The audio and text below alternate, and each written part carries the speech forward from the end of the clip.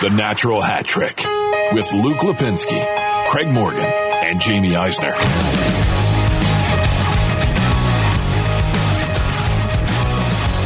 Welcome to episode 231 of the Natural Hat Trick podcast alongside Craig Morgan.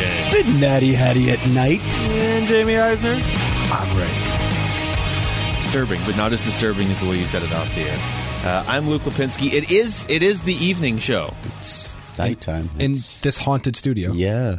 There are less lights in the studio every time we do a show. And there are voices in the ceiling. Now, here's the thing. We ate a nice dinner together, like a family. Yes. Last time we did this, we had our worst show ever. Remember, Jamie just went silent, and then we both went silent, and then we just didn't do it. Is that at my house? No. That show was really good, Yeah, that actually. was good. No, last time we did a night show here. Yeah. Okay. We all expected greatness, and it was it would rank 231st out of the 231 we've done. Ooh, It's I'm not still sure about better that. than any other podcast, but, well, of all the ones that Jamie hasn't deleted from the memory banks of the internet. You surprised me. I thought you'd take advantage of the fact that he missed a couple. It's too And easy rank it. at this Yeah, point. well, Yeah. Go ahead. Jamie, do you want to give us some recent reviews? This is a reminder to rate and review the show every chance you get, which is only once for each of you. But you all get that one golden opportunity to rate and or review. Yeah, or create burner accounts. I don't care. So Jamie is going to read... We have 2 new reviews, so Okay. we're very happy. Thank you to Joseph, USA. I searched for a while to get a great hockey podcast, and this is it. It is heavy on Arizona, which is good, but the podcasts touch on many other teams as well. The best part is it seems to be well-balanced in thought and opinions. See, they have the thought, I have the opinions. Too many podcasts. That part wasn't in there. That was a parenthetical. Luke. It's very Don't clear, just shake your head. very at me. obvious. Too many podcasts are afraid of offending the players and not calling it out when teams make bad trades. If you haven't subscribed yet, do it now. That's right. Also, by the way, please do that now. Yes, subscribe. Also, listen I support to Joseph. this, yes. Yeah. Joseph And then was talking about. JHacker111, continuing with the internet trope. My wife left me, but this podcast is helping me through it. And trust me, I can understand. As someone with 9 wives, I understand how can be troubling times for you. It's going to be tough when 9 of But 5 Jamie's stars. wives leave him. Yeah. How do you split 1/2 9 ways? You don't. You get nothing. You split what you have 9 ways and you get nothing. I should ask Antonio Cromartie. Yeah, you should. Let's get him on the show. So that's the 2 most recent reviews, there's one in there. It's not one of the most recent ones, but I looked like a couple weeks ago, and they just basically made fun of Craig, and I realized this is a great review. And then they gave us 5 stars. So They made fun of me. Yeah. You never read this one. I want to hear this one. Oh, okay. It's from Shane Doan 19 Yotes, which I'm sure is the actual official account from Shane Doan. Probably is, actually. C. Morgan, you can't even just bear to write your full name. C. Morgan is a pouty pants. Hate that our team's talk show hosts are fans of other teams, more specifically the Hawks. 5 stars. 5 stars. All I care about is the 5 stars. And You didn't like the fact that I was a Hawks fan. let the record show, Craig's the one that asked for the actual reviews. I just wanted the ratings. Also, there's also one that says, clearly Luke and Jamie have never had a banana squished in a laptop bag. That's from Join the Rush. And to be fair, you are right. That's true. It's in the context of the banana carrier talk. You caught me. I've never that had is a true. banana We squished have in a never had laptop that. bag. And when that day happens, which would require me to start liking eating bananas, I will, at that point, think about texting an apology to Craig. Still trying to figure out this euphemism. But never a second before. All right, here's what we're going to do on the show today. Yes. Are you ready? Sort of. We're going to go. We're at the Christmas break here. Games start up tomorrow. Coyotes will start up on Saturday. We will briefly talk about the World Junior Championships. We will run through I'm going to. I don't know if you guys are. We are also going to go through the top 20 moments of the first 20 years of this century. Is that how we're doing this? Yeah, 20 of our moments. Okay. We'll probably forget something and we'll get called out on it. But just know that we're unequivocally correct. Yeah. And all of our There's takes. that too. I'm trying to make sure. Oh, Craig actually got 20 for a while Yeah. during the I pre-production. counted. He was like 17, then 23, then like 97. But we're at 20. But the header to the podcast show notes is really pretty, and you haven't mentioned that yet, so I'm going to say it on the air. I thought about making it glitter, but I figured you guys would mock me. More than usual. Every letter is its own color. It is. Including the space. It is a holiday extravaganza and a sight to behold. Unfortunately, the listeners cannot behold it, so we're just going to have to convey that joy to them through the art of podcasting. It's 72-point head, too. Yeah. Really? It's like a war headline. Yeah, just imagine a unicorn just threw up all over and it just says podcast notes. Oh, that's hurtful, man. That's what it all looks over like. our show It's notes. taking us in a different direction, JB. That was a sharp left turn, but I'll allow it. Okay, let's begin with the fact that there is a Christmas break. So all teams in the NHL get 3 days off, which I'm assuming Craig likes because that means he doesn't have to travel during the holidays. That's right, buddy. I get to prepare for 25 guests coming over to the house. Oh. Ooh, look at me. I have And clean up 25 after friends them. and family. No, his wife has 25 friends. Oh, okay, that's fair. It's family. It's not even friends. No friends. How'd that go for you? It was great. Yeah. Yeah. Craig is. What else do we want to talk about? Do you like the break though that the NHL takes? I love the break. I don't know why all leagues don't do this.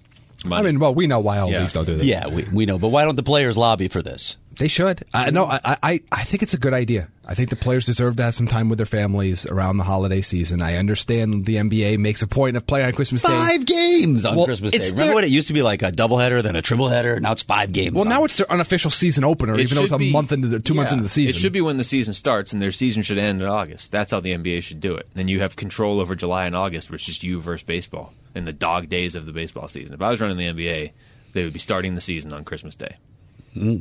And I understand what you're saying about them getting the time off for the family. I don't know It's a power play by Luke there. if I care about this. If I were commissioner of the NBA. If Adam Silver is listening. Well, we'll see how the Hong Kong stuff goes. We'll see if Adam Silver was. Yeah, boy. There should be a Maybe we voice could that take goes over. along with that, though. I need like a power voice. Yeah, you need a power voice. I'll work it in Sometime. throughout the Okay. show. Figure it out. Most NBA players take like, I don't know, a dozen games off anyway throughout That's the true. season. So Yeah. if they want The to play on NFL? Christmas, Or 30 for Kawhi. I expected them to debut Wednesday Night Football this year to take advantage of it. maybe even Tuesday night too. I could see it. Get the At some Christmas point, the NFL is going to have a game every night of the week. Yeah, and they're not going to know how to balance the schedule, so teams will definitely play on Friday and then play again like the following Tuesday or something. And Well, no, they'll have back-to-backs. Yeah. Home and homes. Teams will be talking The about Monday, back-to-backs. So the Coyotes will get back into it on Saturday against Vegas in a game that right now is for first place in the Pacific Division. Indeed it is. I will just At least it's on the road. point. Yes, they have a much better chance. I will just once again point out that Vegas is the team the Coyotes have to worry about, and I've been saying it all season. And now they are actually the team the Coyotes have to worry about. The other team the Coyotes have to worry about is the Coyotes, as they are basically playing 500 hockey over the last 18 games. Mm-hmm. Now, there's a couple 1-point games in there that they've picked up like a point, but they've won 9 of their last 18. Yeah. And it's really just win, lose, win, lose. I mean, it's over the last 10. It's win, loss, win, loss. Yeah, and you can have stretches like that in the season. What you want to do in those off stretches is still find a way to play 500 hockey. So I'm okay with that. What's really bothering me about the Coyotes right now is their inability to win on home ice. You can't keep this up. And their schedule, they've got some tough teams coming in, by the way. They've lost to some teams they should have beaten at home. They're 8-9-1 at home. You think about where this team might be if they just won 3 more home games and had a decent home record, not a great home record, a decent one. They'd be at 52 points. They'd have a comfortable lead in this division right now. It's a concern, and we talked a lot about it on the last podcast, but you start to look at some of the teams that are even in playoff position or around it right now that you feel like are going to drop off. And one of the things you notice, like Edmonton, for example, is they're just meh home record. And I'm not saying the Coyotes are going to fall off per se. I'm just saying this has been, as good as they are this year, this has been a multi-year problem. This should not have been carried over from teams that were worse. And again, even though we don't have a general idea of what specifically is the problem, there's a problem, and I think it has to be addressed in some fashion. I don't know what you do. And I know Rick Taka came out a couple games ago and said, we just have players that don't play well at home or don't get up for home games. I forgot what the exact terminology you said was, Luke. But Homeitis. But what is it? What is it? It's not like, I mean, what are you, partying at Whiskey Rose in Glendale? No. I mean, what is this issue of getting up for home games? It's not talent very weird. anymore. No, and the thing is, like when we talked about it earlier in the year, I kind of thought, all right, this is so early and such a small sample that maybe we're making something out of nothing. And they've won 2 of their last 7 on home ice, Yeah. and in there are losses to New Jersey and Minnesota, who I understand Minnesota always beats the Coyotes for some reason, but Minnesota's not a good hockey team, not this year. Nope. Yeah, the New Jersey loss is just... And look, if they'd won that game, I'm not sure we'd be having this conversation, so it's important to think in those terms, but... Yeah, something's not right there, and I don't know if they can put their finger on it. Nobody seems to be able to do it, and normally you can't say it's the distractions of home. Around my family. Every team plays better at home than they do on the road. By and large, that's the rule. So you just can't use that as an excuse. This is where the leadership group has to step up and sort of lay down the law. Like this, I don't know what the rules have to be, but it's got to change, and it's got to change right now. This is one of those ones where maybe you spend a night in a hotel on a Friday night before Saturday game, and that's again, you're not accusing things. It's not that we've heard rumors that these guys are out partying till 2 a.m. That's not what we have. But no, I don't think it's that. There's some mental block that they are having. Some players are having on home ice, whether it's too comfortable. I mean, they have more of a home ice advantage now from the outside factors than they did a few years ago. Yeah. They have a lot more fans in the building, a lot more of their own fans in the building for the most part. And I haven't heard any players make excuses. The thing that throws me is Tocchet routinely says it's like 4 or 5 guys. And it just makes... If he was saying it was like it's 2 or 3 guys, I could believe 2 or 3 guys have some sort of distraction at home. And not that it's their family, but maybe they just know somebody here that is a distraction to them right now. And they won't be in a month or whatever, but they are right now. And those guys just... It's not like they go out and all of a sudden you don't know how to play, but you lose your edge and you're getting run right off the ice. But I don't know what it is, because he's saying 4 or 5 guys, and they're so good on the road. Yeah. That how can you be so just average at home? They get away from their average. structure, and I don't get that. Yeah. I mean, you've seen their defensive zone coverage in these home games. It's brutal. Maybe the question we should be asking is how are they so good on the road? Maybe this is what they look like at home when they don't have Nicholas Hjalmarsson and don't have Demers for a while, and maybe this is what they were going to look like, but for some reason on the road they can make up for it. It's odd because if this were reversed, there's an easy narrative for that. Yeah. But there's so little precedent for what's happening right now. And again, they go on a 3-game home winning streak, and all of a sudden, and a lot of that's fixed. But it's still got to be concerning because even like Craig said, even if you move the 1 overtime loss and 2 other losses to win, you're still 11-8. Mm-hmm. They've proven to be a better team than an 11-8 home team. I mean, you should be 4, 5, 6 games better than you are right now. Given the talent that you have displayed overall and on the road, you should be a lot more than just 2 or 3 games difference here. So I don't know what it is. I don't know if you almost have to try to create a road-like atmosphere. Maybe change the time that they come to the rink, change the where they are the night before, what activities they do when they get there. Treat it like it's a road game that just happens to be in your home stadium. Because maybe this is something that once these few players get over it, they continue to roll. But it's difficult because we're dealing with, I think, most likely, intangibles here. Intangible Intangibles, which will be the name of the podcast. If you just went by road record, if NHL teams only all played road games somehow, the Coyotes would have the 2nd best record in the NHL. Right. Behind the Caps, right? Yeah. The Capitals, who they beat on the road. Right. So it is getting to the point now where it's a little baffling. Antti Raanta in for Darcy Kuemper. The reaction to this, I don't know what to make of the reaction to the goaltending for the Coyotes this year. I feel like people are a little too low on Raanta and too high on Adin Hill. Yes. There's a huge gap. Absolutely. There is a huge gap, and I don't think people understand that. The people think that Adin Hill's ready for the NHL. He's not. And there's no one internally who thinks he's ready for the NHL. I don't This know reminds me of why everybody's so high. And look, I like Adin Hill. I think he could be a really good player in this league down the line. Antti Raanta should have been a Vezina finalist 2 years ago. The knock on Raanta is he can't stay on the ice. When he's on the ice, he's basically Kuemper. That's the point that I'm confused about. I'm not surprised people are high on Hill. You have a top prospect, and people always overrate prospects across all sports and their teams always. So that doesn't shock me. What shocks me is this complete 180 that some people in the Coyotes fan base have done on Antti Raanta since the end of last season. It just fascinates me. Well, it's just they're frustrated with his injuries. I Sure. get that, but separate that But from saying he's not a number 1 goalie? Right, from what the player is when he plays. That's what you have to be able to do. If He's you're healthy and playing frustrated- now. If you're frustrated with his injuries, that's different than being frustrated with how he plays. Like, I understand Darcy Kuemper went down and now I'm nervous because the only thing that stands between us and an AHL goalie right now is Antti Raanta staying on the ice, and he's had a hard time doing it. But when the game starts and Antti Ranta's in net, I'm not nervous about it at all. And again, with Adin Hill, who I do like, and there's a reason. I mean, this organization's been pretty good at developing goalies, or at least finding goalies, I guess, over the last decade, really. To just assume he's ready because, like Jamie said, he's one of the top prospects in your system, ready for what? Ready to come in and play 3 games this year if you need them to, or ready to like carry you to the playoffs? Right. I just think there's a fundamental misunderstanding about the talent level difference between what Kuemper and Raanta have been playing at over the last 2 seasons and what to reasonably expect from Adin Hill. And I think that talent gap is enough that I don't know if I quite frankly don't believe the Coyotes are a playoff team with Adin Hill in net. Yeah, I think it's that much of a drop off. And I don't even know if it's a talent gap as much as it's I don't know what Adin Hill is going to be yet.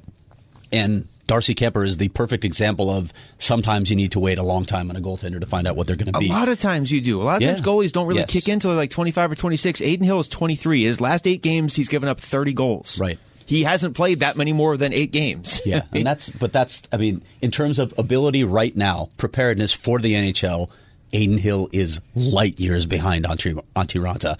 So for those people who think he should be there and they should have still traded Raanta for a goal scorer, you're crazy. You're crazy. This team is fighting for a playoff spot. They would not get there with Adin Hill in goal. Well, that's why they didn't trade Raanta. Yes, of course they did, because John Chaik is too smart for that. And also, I mean, it's still... They are in a position, and we talked about this at the start of the year, because you have 2 of them, you're never immune to injury, but you're a lot more immune to injury than most teams. If Montreal loses Carey Price, okay, well, they're probably done. Mm-hmm. There's a lot of teams where if they lose their starting goalie, they're probably done. The Coyotes lose their starting goalie, and they basically have another starting goalie behind him. The concern, of course, and this is a legitimate concern, it's been tough to keep Raanta on the ice consistently, and after that, you certainly don't have a goalie that's going to carry you to the playoffs. So now I understand the worry there. And also, as good as Raanta has been, and he was pretty much great 2 years ago, I mean, Kuemper's done it for a year straight. Like, you just feel, I at least feel a lot more confident with Kuemper, because I feel like, he started like 27 games in a row last year, didn't he? I think it was 22. But yeah. And that success stemmed back even with the Kings. He was having a lot of success before that trade as well. So, I think it's obvious that Kuemper is the number one right now, but like we said all season night, we said everything leading up to the Taylor Hall trade, it just made no sense to move Antti Raanta, and this was a specific reason why. I think Craig tweeted out as the injury was happening, well, this is exactly the point we've been making this entire time, that why you don't trade him. This is the big advantage. I'll keep saying it. I know it sounds like a broken record, but this is the one tremendous advantage the Coyotes have over the rest of the league, and there's no reason that they need to give that up for anything. Yeah. Antti Raanta is among the league leaders in multiple categories. So I don't know what people are looking for. And he was the last time he played, too. I mean, this is what he's been. Yeah. You know what you're getting in Raanta. You just don't know how consistently you're going to get him in net. Look, Darcy Kuemper this year is playing at a different level than the Darcy Kuemper we saw even last year. Yeah. This year he's playing absolutely. He was in the Vezina conversation. Definitely top 3 guy. There were some writers around the country that were talking about him for Hart Trophy as well. Nick Kotsuniga among them, who I just saw, who was in town, saying, I thought he was a Hart Trophy candidate. He probably was at that point when you look at how the Coyotes were winning games. So that's a different level, but it doesn't mean that, hey, whatever goalie you want to throw in after that, it doesn't matter. The same. No. You've got a number one, a clear elite number one goaltender as your backup right now. Yeah. And you have this next year, too. This is why this was built this way. And when you consider what they gave up, let's see, to get these 2 goalies, they gave up Elias Anderson, who wants out of New York. Yes. Tony DeAngelo. Tony D. Let's see. He's having a good offensive season. Yeah. Not so much on the defensive end. You can talk to people there, and they'll tell you he's still a train wreck in his own end. And then there's that attitude, but, Mm-hmm. And Toby Reeder. Toby Reeder and Wedgwood was that's who they've given up for 2 number 1 goalies. So, but I will say they got Stepan back too. In that, that's true. So, but when Kuemper got hurt originally, that was kind of like you start to wonder if he's going to be out a long time. It doesn't sound like he's going to be now. Mm-hmm. So that would have been at that point. I don't know if you would have to go out and get a backup goalie if he's going to be out the whole season. Yeah. Well, you might think about it at that point. Mm-hmm. Yeah, that wouldn't have been great. Jason Demers is already back. Nicholas Hjalmarsson pretty soon here. Pretty soon. And he's only played in 4 games this year. So that's probably one of the most remarkable things the Coyotes have done this year is they're in first place without their best defensive defenseman. How fresh is he going to be? He got to dodge that brutal schedule. Yeah, that's true. He's probably like, I don't know what everybody's problem is. Players heating up that we've been talking about. So we should also choose. Well, I think we all know who we're going to throw out the Natty Hattie boost to after this. But Nick Schmaltz has picked it up. Clayton Keller has picked it up for sure. Oliver Ekman-Larsson has picked it up. And we've talked about each of these guys over the last few weeks. Do we want to mention Phil Kessel and I think give we him should. the boost? I think Phil's going to get it going here after the Christmas break. Okay. Natty Hattie boost. The Natty Hattie boost. There it is. There's the shirt that we're never going to design. Playing with Taylor Hall. That's a little fun time line. to build It should help. It is, even when they're not managing the puck well. Like that last game, they were throwing it around a little bit. Yeah. But it's still, you just wonder if something's going to happen when they're together. Hall, I tell you this, if you're a Coyotes fan, there's a lot of times where you have the best player on the ice now because you have Taylor Hall. Yeah. I mean, depending who you're playing, obviously, but most nights you go out there, Taylor Hall's one of those players where he doesn't need to be wearing a jersey number for you to be able to find him on the ice. Speed, the reckless abandon. Sometimes we saw that on the big save that were I forgot which game it was, but big save where it goes flying into the wall. It was Minnesota. The Minnesota game, yeah. Where I thought every player was going to get injured in that game that night. That was a weird game. Yeah, it all was around. all from. But I mean, that's his style. He's fit in really well so far right away, and you can't be anything but excited. But yeah, they need more from Phil Kessel. We've talked about this for a few weeks now. Even me, as the big temper expectations guy in the preseason, I expected more than what we've gotten so far. He had a lot of bad luck early in the season, which again is a factor. If he had 5, 6, 7 more points, I think we'd be talking about him in a whole different way. But yeah, and the fact is he doesn't. He'd be a lot looser too, I would think. Oh, sure. Maybe he's more productive then too. On top of it, but he doesn't. And, this is the point that, you've made before, Luke.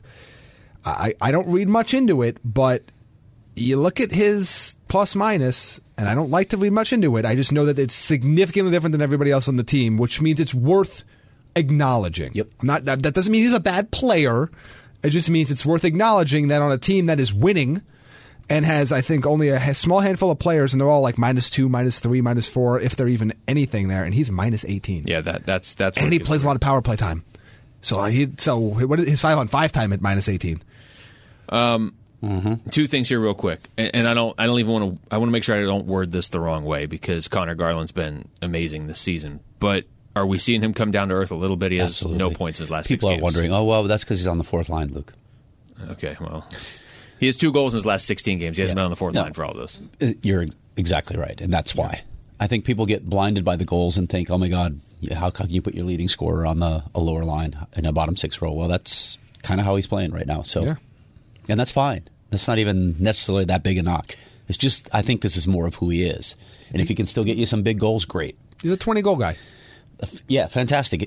If you got a 20-goal guy in your bottom 6, you're very happy. That's a pretty nice spot. Yeah. That's a good. That's like having 2 number 1 Still love goalies. watching the guy play. Oh, absolutely. I don't think he's obviously having a great year, but yeah, they're just not going to keep going into that pace. Yeah, that's I just not a 30-goal scorer. You're not going to make the playoffs expecting Connor Garland to lead your team in goals. If he goes on a run like he has done to start the season, you'll take it certainly, and look where you end up. Absolutely. But you are expecting him to be, I don't even know what, 5th or 6th on your team in goals, really. And just to switch gears slightly, really love the way Clayton Keller's playing lately. Yeah, ever since that Pittsburgh game. Yeah, he's playing with speed. He's putting the puck on net a lot, which I love.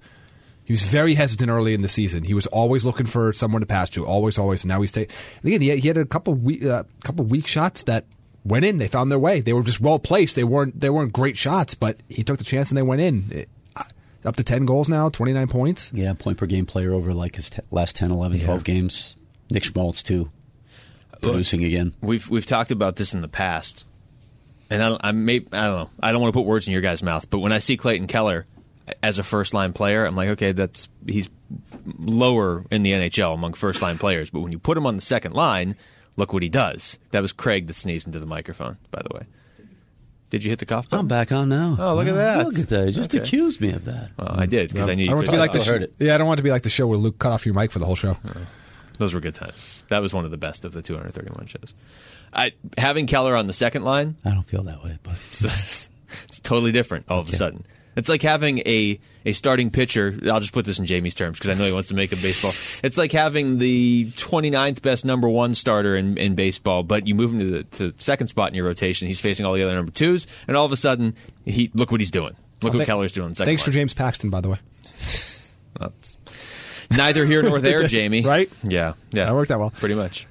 A little bit less pressure too, but yeah, I mean, look, having other scorers on your team take that load, having them take the top line away from the other team a lot of nights, that absolutely helps as well. Yeah. Let Taylor Hall and Phil Kessel command the other team's top defenders and top defensive forwards, and let Keller do what they were hoping he would do at the start of the season.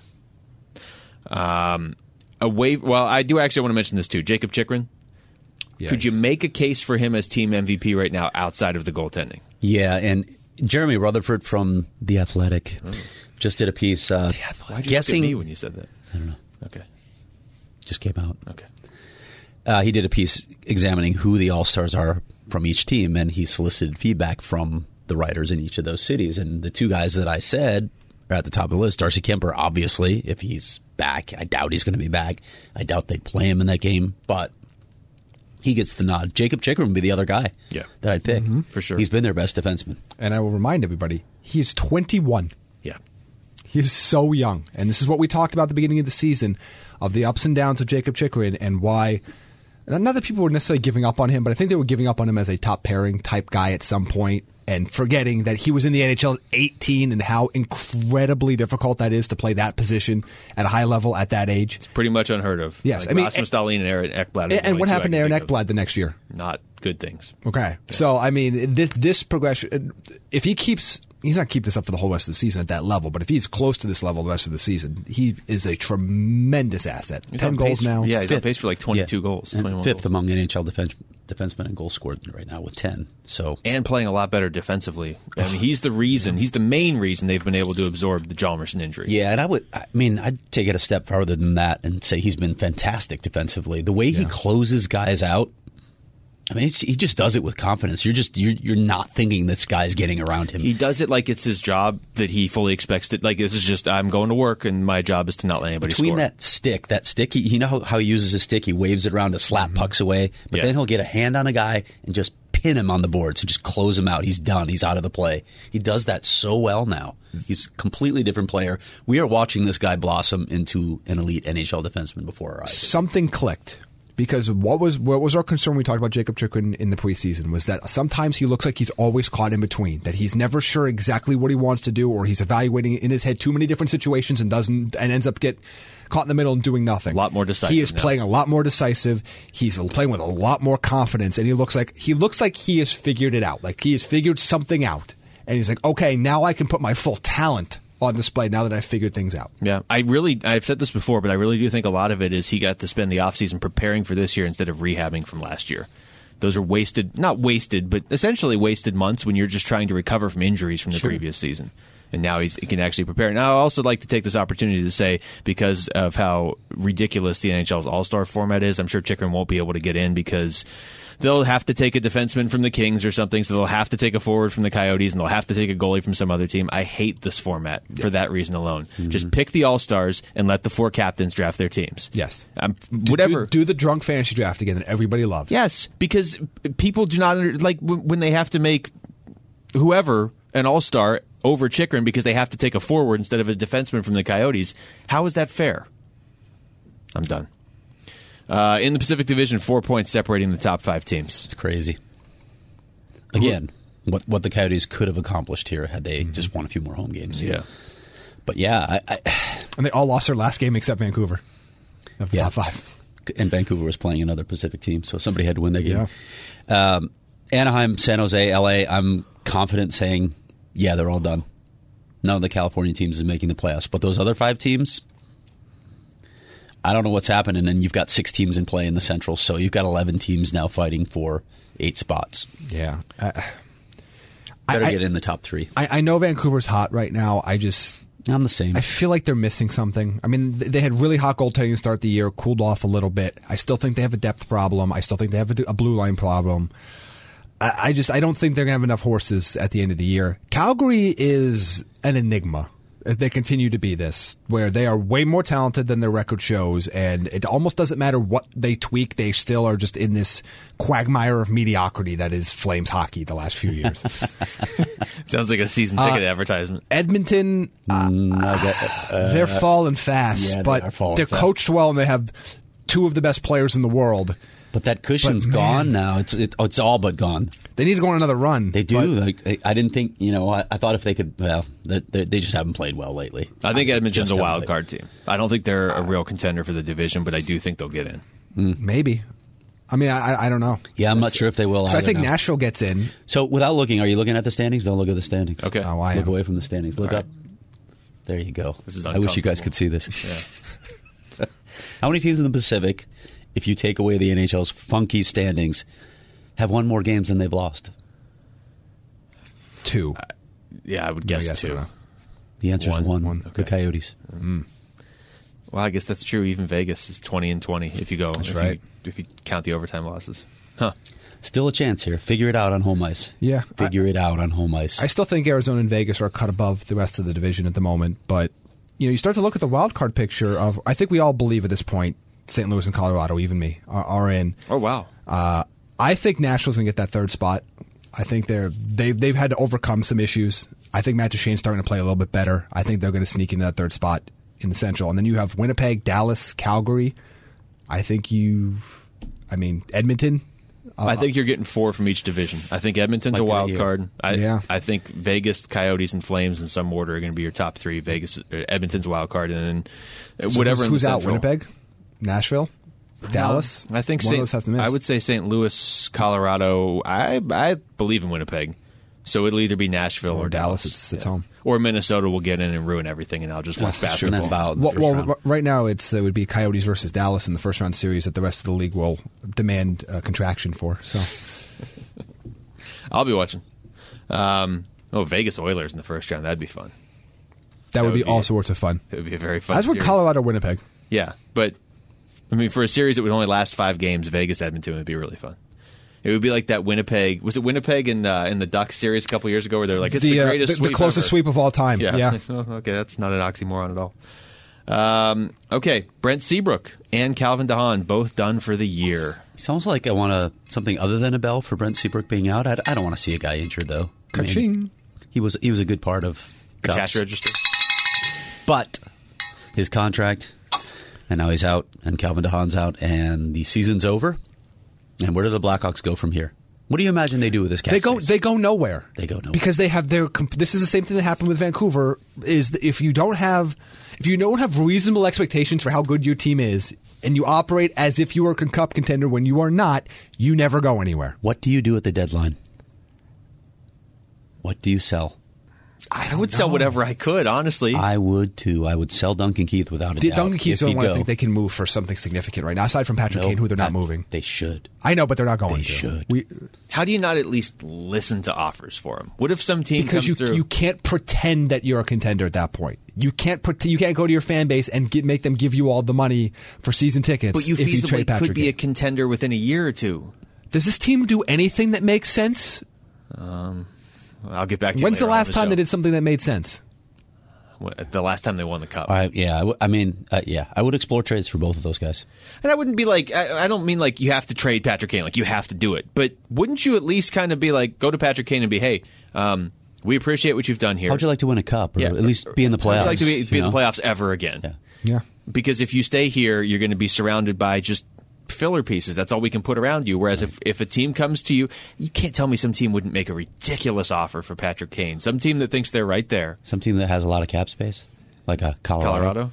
Mm-hmm. Or maybe Colorado would just talk about it and somebody else would make the trade like they did with Tim. I don't know if they would trade him in the division. Even though I think that narrative is stupid. I do think GMs believe it, though. Well, I'm sure Vancouver thinks they're one player away, so you could probably trade him to the Canucks for, I don't know. But I trade him to Buffalo. Quinn Hughes? Yeah. No, they wouldn't trade him. No. Trade him to Buffalo. Yeah. Buffalo would do What's it. Buffalo giving back, though? Darlene. Darlene and like Darlene and Olafson. There's no way. Even Buffalo wouldn't do that. I just think you have to listen. And I do think you have to trade Keith because he's still a defenseman that can play. So even though he's not a guy that can give the Blackhawks 29 minutes a night now and carry them anymore, he is still good. Yeah. Jamie's about to say something and I'm worried. What if you steal one of the guys from Florida? One of the centers. Maybe it's Huberdeau. You're not going to do Barkov, but... For Kane?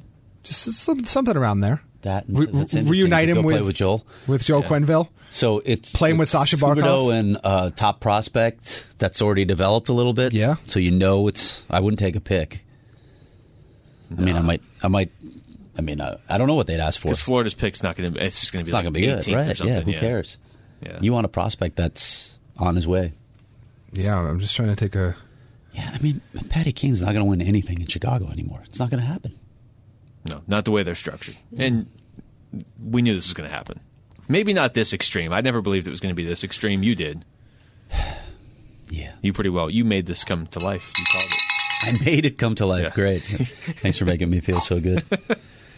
To the World Junior Championships. Just going to walk outside in the rain, okay? Is it raining now? I'm hoping. Oh. So it really helps your narrative if it is. Speaking of World Juniors, so the Coyotes need to find a way to trade for a lottery team's first-round pick so Taylor Hall can work his magic. Yes. So we can continue to watch Alexis Lafreniere pass the puck to Barrett Hayton for goals, because that was beautiful display today. And that was against the U.S., and it was still, I will still acknowledge that it was beautiful. It was, yeah. How about that team USA blue line? Wow. Yeah, that was ugly. Hayton and Yannick looking pretty good. Yes. If I were to trade like Taylor Hall to the Coyotes, I'd want one of those guys. If that's just me, I would at least want Jan Yannick. Well, he's a rental. How good is Yannick going to be in the NHL? I don't know, but they're in love with him. I mean, so much so they made him untouchable. I don't think they untouchable prospects. Mm-hmm. I really don't think they expected this from him. No, he took a leap last year. I'm trying to pull up. Blew him away in rookie camp this year. And yeah, he did look good in rookie camp. Well, I mean, he's looked good all year in junior, too. He's one of the best point producers in all of junior hockey. Yep. So I continue to marvel, not that they got Taylor Hall, although that's yet he won't be on this team next year. Who, Yannick? Yeah. Well, they don't need him now, but they will need him at some point. And what does he have with Hamilton already? 56 points in 27 games? That's not bad. Yeah, okay. That's not bad at all for a third-round pick. Yeah. Third-round pick just last year, too, right? Isn't he's from the draft with Hayton? He's Hayton's draft. That's a pretty quick turnaround for Yannick. So, there's that. The World Juniors getting started. I feel like I'm higher on the World Juniors than you guys are. Still my favorite international. No, I watched. I watched today, actually. Oh, well, whatever. I just wanted to raise myself above the two of you. Yeah. Make us look bad.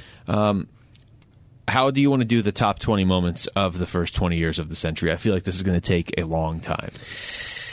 Can we motor through them? Yeah, we sure. No. Okay. Well, let's just go from I'm the hearing top. Two different things. Okay, so this is not in any particular order. Yeah. So these are just the top 20 moments. Except Craig is starting with the Blackhawks. Well, got to make me feel good. Okay, go ahead. Why don't you talk about the Blackhawks? Okay, let's talk about the Blackhawks ending a 49-year cup drought in 2010. That was a cool moment for me. And starting another one a few years later. And let's face it, I mean, the Penguins are a big-name franchise too, but the Blackhawks carried this league for a good 6 years, would you say? Good 6 seasons?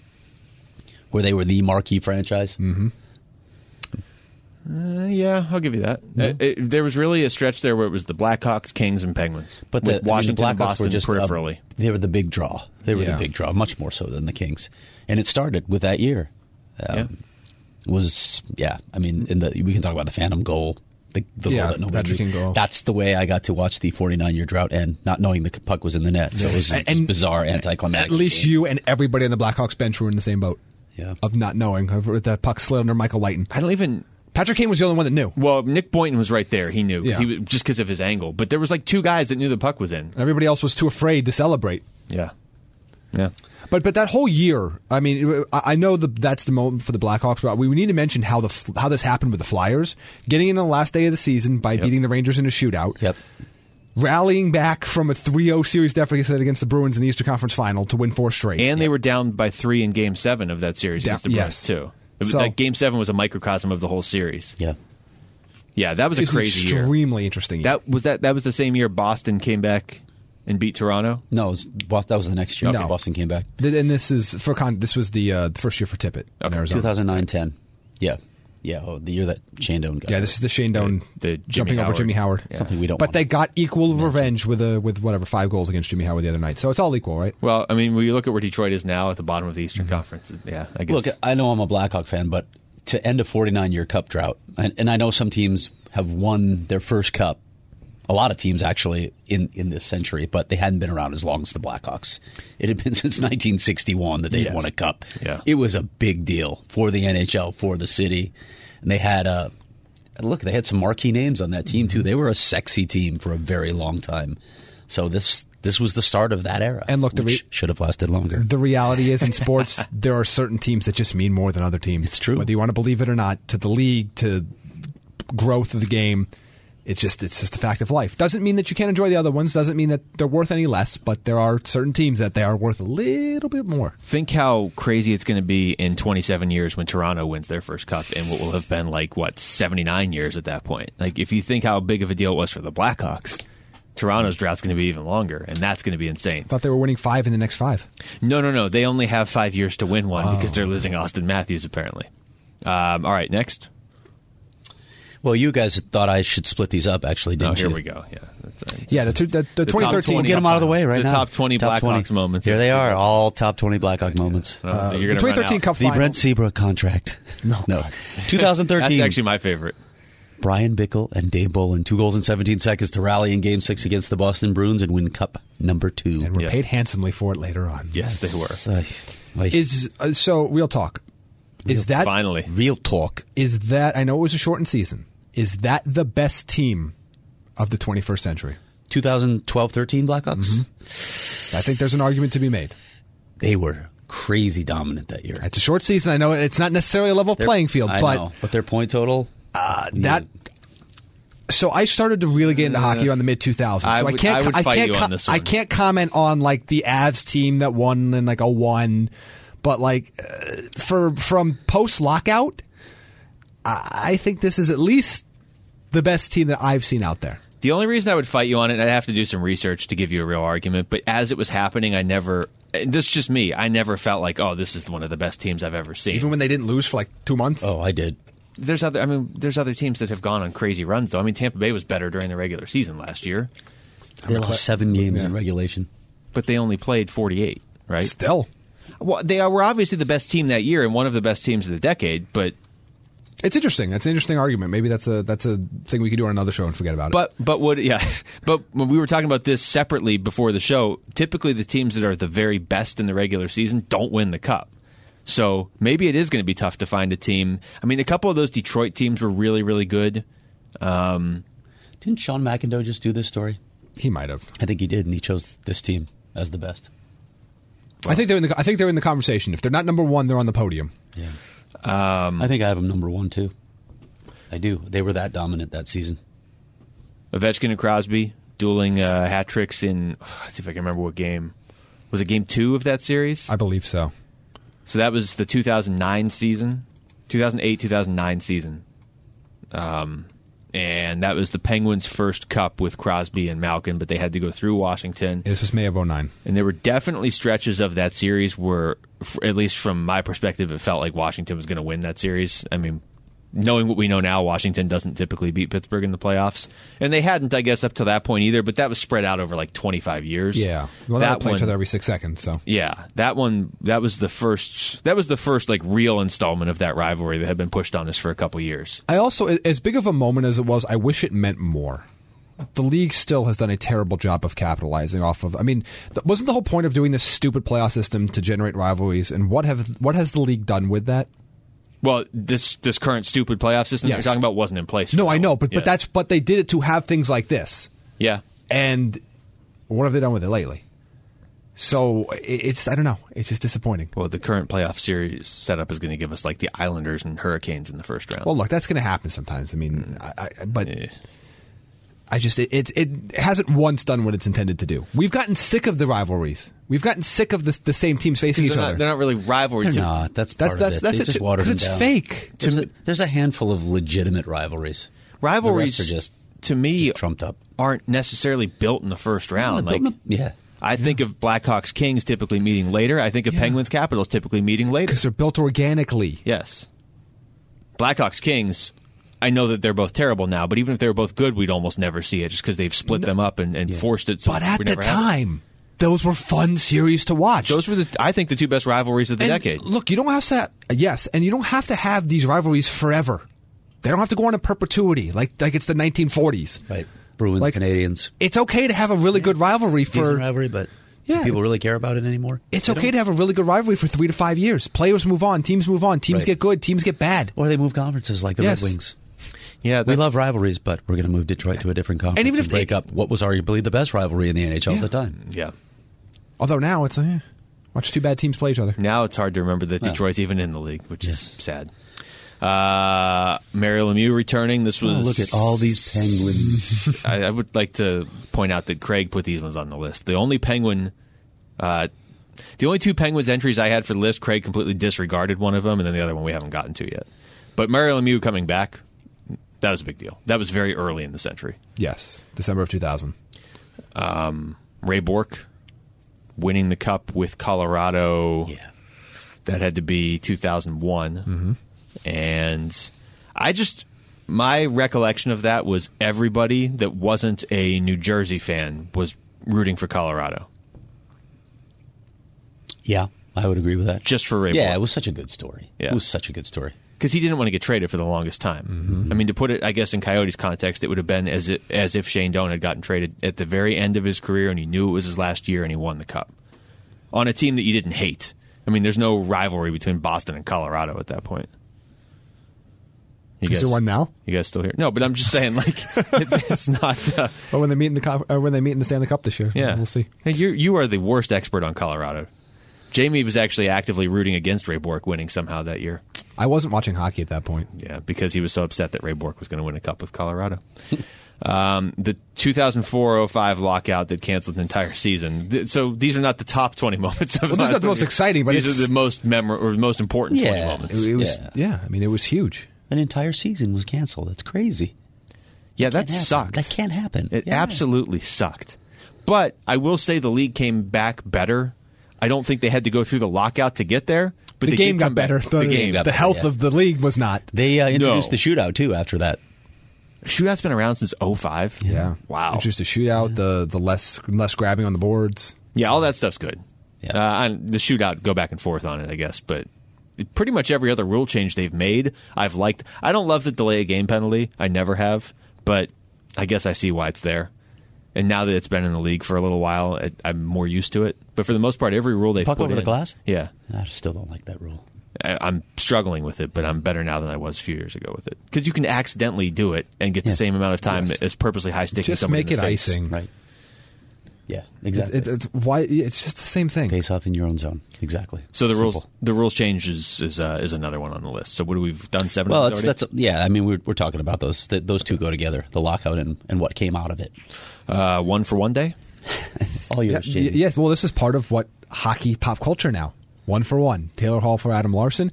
And lost on that same day was the 1 for 1 PK Subban for Shea Weber trade. How many prominent hockey writers or reporters tweeted out that the Coyotes Devils trade was not 1 for 1? Like, the Oilers made themselves a punchline with that one trade. Bob McKenzie, who penned the original, had fun with it. Yeah. I like the fact that he did that. That was great. And that's why I think it should be on this list. We still talk about it to this day. To this very day, we talk about the 1 for 1. And in Edmonton, they finally acknowledged that it wasn't a good trade. Oh, wait, have they? No, not all of them. Honestly, at the time, one of the worst trades I think I can ever remember. And we were doing this show then in a different studio. Yeah. And Jamie probably deleted that episode. But still, we raged against that trade the day that trade happened. This one pains me with the Capitals winning their first and only cup. And I separated this because we've had a lot of, as I mentioned earlier, 7 teams that won their first cup in these past 20 years. But Washington's felt a little different than the others because of what they had accomplished. They'd had so many great seasons, President's trophies, and they just never could get over the hump. So to them, and the fact that Alex Ovechkin was there too, and his celebration afterward, all of that just made this such a good story. I think because they beat the Penguins too. Yes. That added to it for me. Yeah. If Matt Murray had stopped one shot and shown up for game, 6, Washington probably still wouldn't have a cup, actually. It's the rule of sports. You have to beat the team that you can't ever seem to beat on your way to a championship. What would have happened if Matt Murray played in that series? Like the real Matt Murray. Pittsburgh would have beat Washington, lost to Tampa, and the Lightning probably would have their cup, too. A second cup. Yeah. To me, all the stuff about Washington winning, I really don't care at all. But Ovechkin winning, that's a big deal. And the celebration. Yeah, well, yeah, obviously. But just to see somebody that is so good, and it's like, I can't even really come up with an NBA equivalent. I guess it was kind of like when LeBron won with Cleveland, because that felt like LeBron actually winning a title and not LeBron just going and forming a super team. But for Ovechkin to be with the Capitals his whole career and to just take so much criticism, when if you were watching, you knew a lot of those years they lost, it wasn't even his fault. No. Like we just talked about, he had a hat trick against Crosby when Crosby had a hat trick when Pittsburgh won the Cup. It wasn't Ovechkin's fault the Capitals lost that series of the Penguins. No, he had to become a more complete player. I'll say that, and Barry Trotz had a big hand in that, and he admitted that. Ovechkin has said that, but yeah, to lay it all at his feet is absurd. But that's what was happening. Yeah, history will look back on Ovechkin with a lot kinder eye than up until about maybe that Cup run did for Ovechkin. I mean, Ovechkin took a lot of criticism. Well, and he kept losing internationally too. Like he just could not win. But and some of it, like Craig said, some of it you have to evolve your game, which he did. But yeah, it's funny now. People are going to look back at some of those previous playoff exits and be like, "Oh yeah, it was this guy's fault, not Ovechkin's, because he won a cup 3 years later." It's like, okay. Unfortunately, that's the way it works a lot of times. The other first-time Cup winners. Which one of these means the most to you? Tampa, Carolina, Anaheim, L.A., St. Louis. In terms of, I don't know, like in terms of players that I just like. I'm going to say. Well, in terms of players I like, the same one I'm going to say. In terms of players I like to watch the most, it's Tampa. Okay, but in terms of for the league, let's look at it from the league perspective. Probably L.A. Agreed. Yeah. Mm-hmm. It was really important that L.A. won the cup, won 2 cups, obviously, but yeah, good for them. Anaheim is one thing, but it's just not the same as L.A. It's not, and look, it was before L.A. Yeah, but it was. It didn't. Yeah, it's not L.A. No. It just doesn't have the impact. Yeah. As much as I like the Ducks more than the Kings. Yeah. Also, the Kings saved them from a Phoenix Newark Stanley Cup final, which the Coyotes definitely would have won. Yep. New Jersey was like the background team in a sports movie. Like, we just need a generic team in the background. Whoever wins the Western Conference is winning the Cup this year. That was a bizarre year, too. It was. Yeah. I noticed you skipped right over the Penguins going back-to-back. Who? Yeah. Oh. The only back-to-back this entire century I would mention. So when you're comparing teams of the century so far, Pittsburgh has won 3 cups, one of them in 2009, and then they went back-to-back, and they're still a playoff team last time I checked. Yeah. So. The Devils were a 6 seed that year, weren't they, when they went to the Cup final, and the Kings were an 8 seed. Kings were an 8, yeah. Yep. I remember the Kings were an 8 for sure. Kings were an 8, Devils were 6. I remember trying to watch, I was in L.A. for Kings-Devils, trying to watch one of the games on a TV, just at a bar, and New Jersey was so boring. Like, it was just tough. It's funny. And they had no chance. If L.A. didn't keep that run up and didn't win another cup a couple years later, that would have been the more modern Edmonton, Carolina, where it would have been like, oh, yeah, remember that? And then it never gets talked about ever again. It was such a weird run, too, because L.A. did a lot of things right. They did a lot of things wrong in a couple games in the Western Conference Finals, or at least Dustin Brown did. But also, everything went right for them in those playoffs. And not just the Coyotes series, even in the first 2 rounds, everything just went right. Well, and they just had, hot goaltending doesn't even begin to describe the way Jonathan Quick was playing in that series. But it's like he used all his powers in like 3 years, and now he's a shell of Jonathan Quick.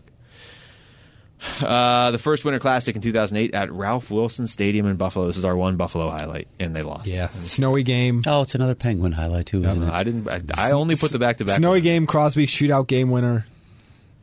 When this game still had novelty because it was new. Yeah, and there wasn't 5 a year. Bastardize it. Go ahead, read another Penguins one here. Yeah, do you want me to skip around on some of these? No, it's all right. So you said you didn't want to put the Penguins winning their second cup. I was just messing with and you already had it in there. It was already on my list. Sorry. I thought this one was meaningful. I know he got his first, but that was a long time waiting for Sidney Crosby, and he took a lot of criticism too. People were wondering if this team was ever going to get back. So for them to get back and then win back-to-back cups, really cool story. So this is 2016 against San Jose. Cemented his legacy, I thought. Yeah. When you get back and win a second cup, it's not a fluke anymore. You don't have to answer any criticisms anymore when you've won multiple cups. He was at least getting the benefit of like winning the Olympics, and he had already won a cup. But you're right, the criticism, much like with Ovechkin, was falling hard on Crosby that he'd only won 1 cup, and they kept exiting. He doesn't score in playoff games. That's what all the Philadelphia fans sounded like when they were criticizing Sidney Crosby, all the Flyers cups. But San Jose, I think, that year was clearly, obviously, their best chance to ever win the cup because they made it.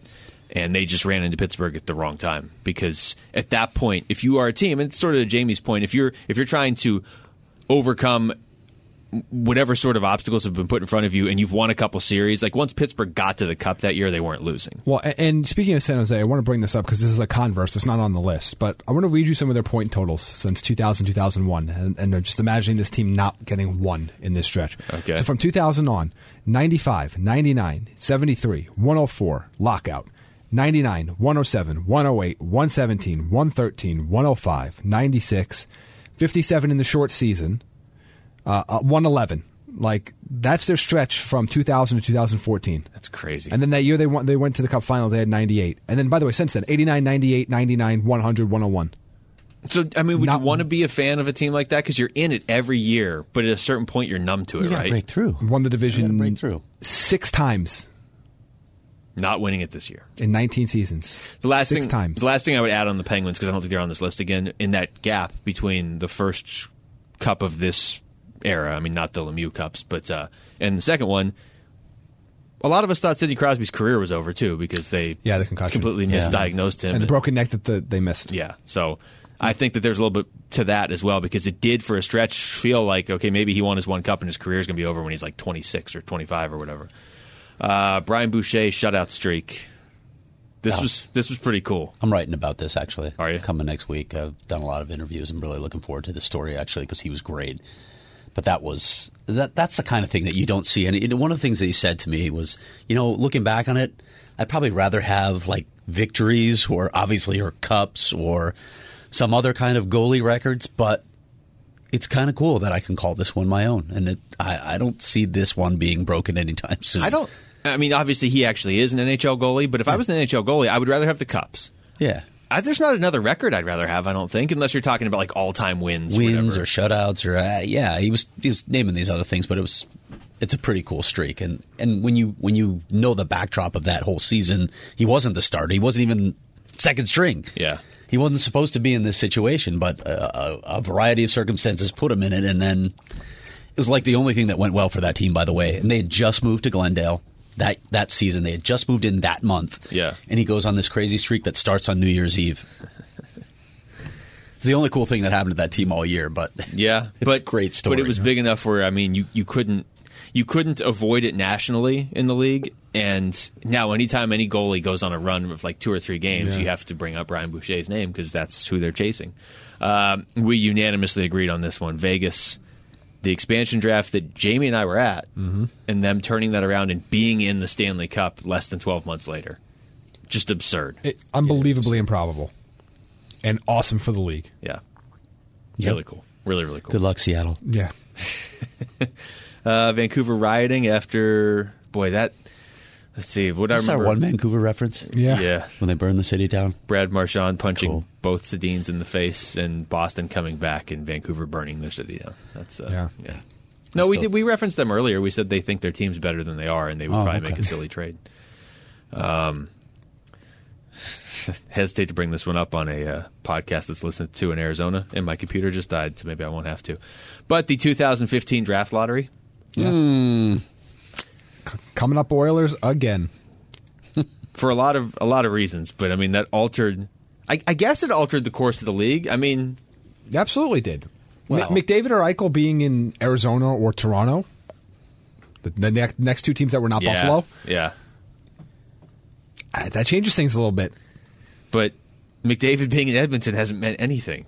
Nope. It's like the worst butterfly effect ever. They didn't make the playoffs that one year. That's true. Where he wasn't their best player. Yeah, when Draisaitl took over.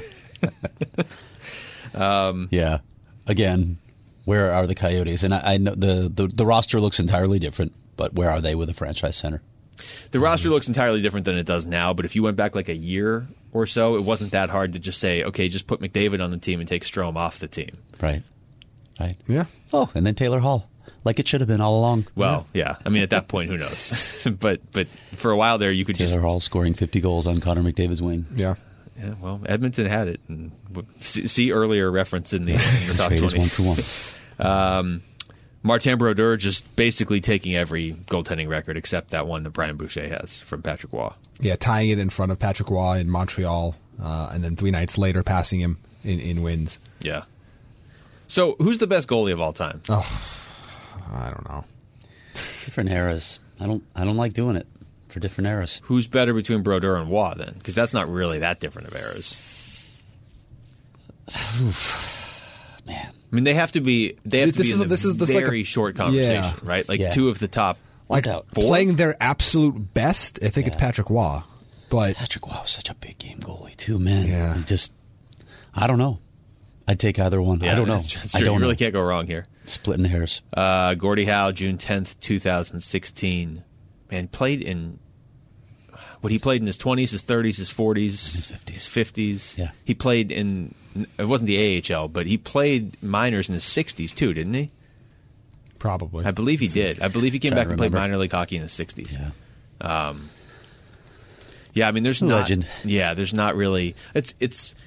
You talk about the best players of all time. There aren't really any like Gordie Howe. Not like any of us really got to see him play. So he played one IHL game in 97-98 for the Detroit Vipers. That's right. He did not record a point. Do you think the Detroit Vipers could beat the Detroit Red Wings? So, like, you talk about the best players, like you have Howe, but then you have like Bobby Orr, Wayne Gretzky, Mario Lemieux. I don't know, who else am I forgetting on the all-time great list? Like on the very short list. When people say who's the best player in NHL history, it usually comes down to those four, doesn't it?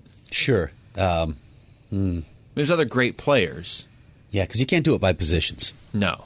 And you might, I'm sure there are people out there listening saying, well, I think this guy's better than so-and-so on that list of four. But generally speaking, if you had every hockey fan, player, writer, whatever, vote for the best player of all time, I feel like those four would get the most votes. But Gordie Howe was just so different than those other guys. I mean, Bobby Orr revolutionized his position. Gretzky's obviously the greatest of all time. Lemieux, in terms of an offensive weapon, in terms of points per game, at times looked better than Gretzky. But Gordie Howe did everything. Yeah. He did do everything. In a different era. I get that, but still. And big Marc Messier fan, though.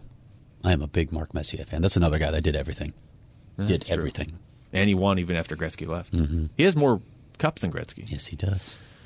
Alex Ovechkin, 65 goals in the 2007-2008 season, is our last one on the list. And as I noted, one of just two players with a 60-plus goal season this century. Steven Stamkos was the other in 11-12 with 60. 65 goals. It's crazy. Is Steven Stamkos your most forgotten really good player in the NHL right now? He might be.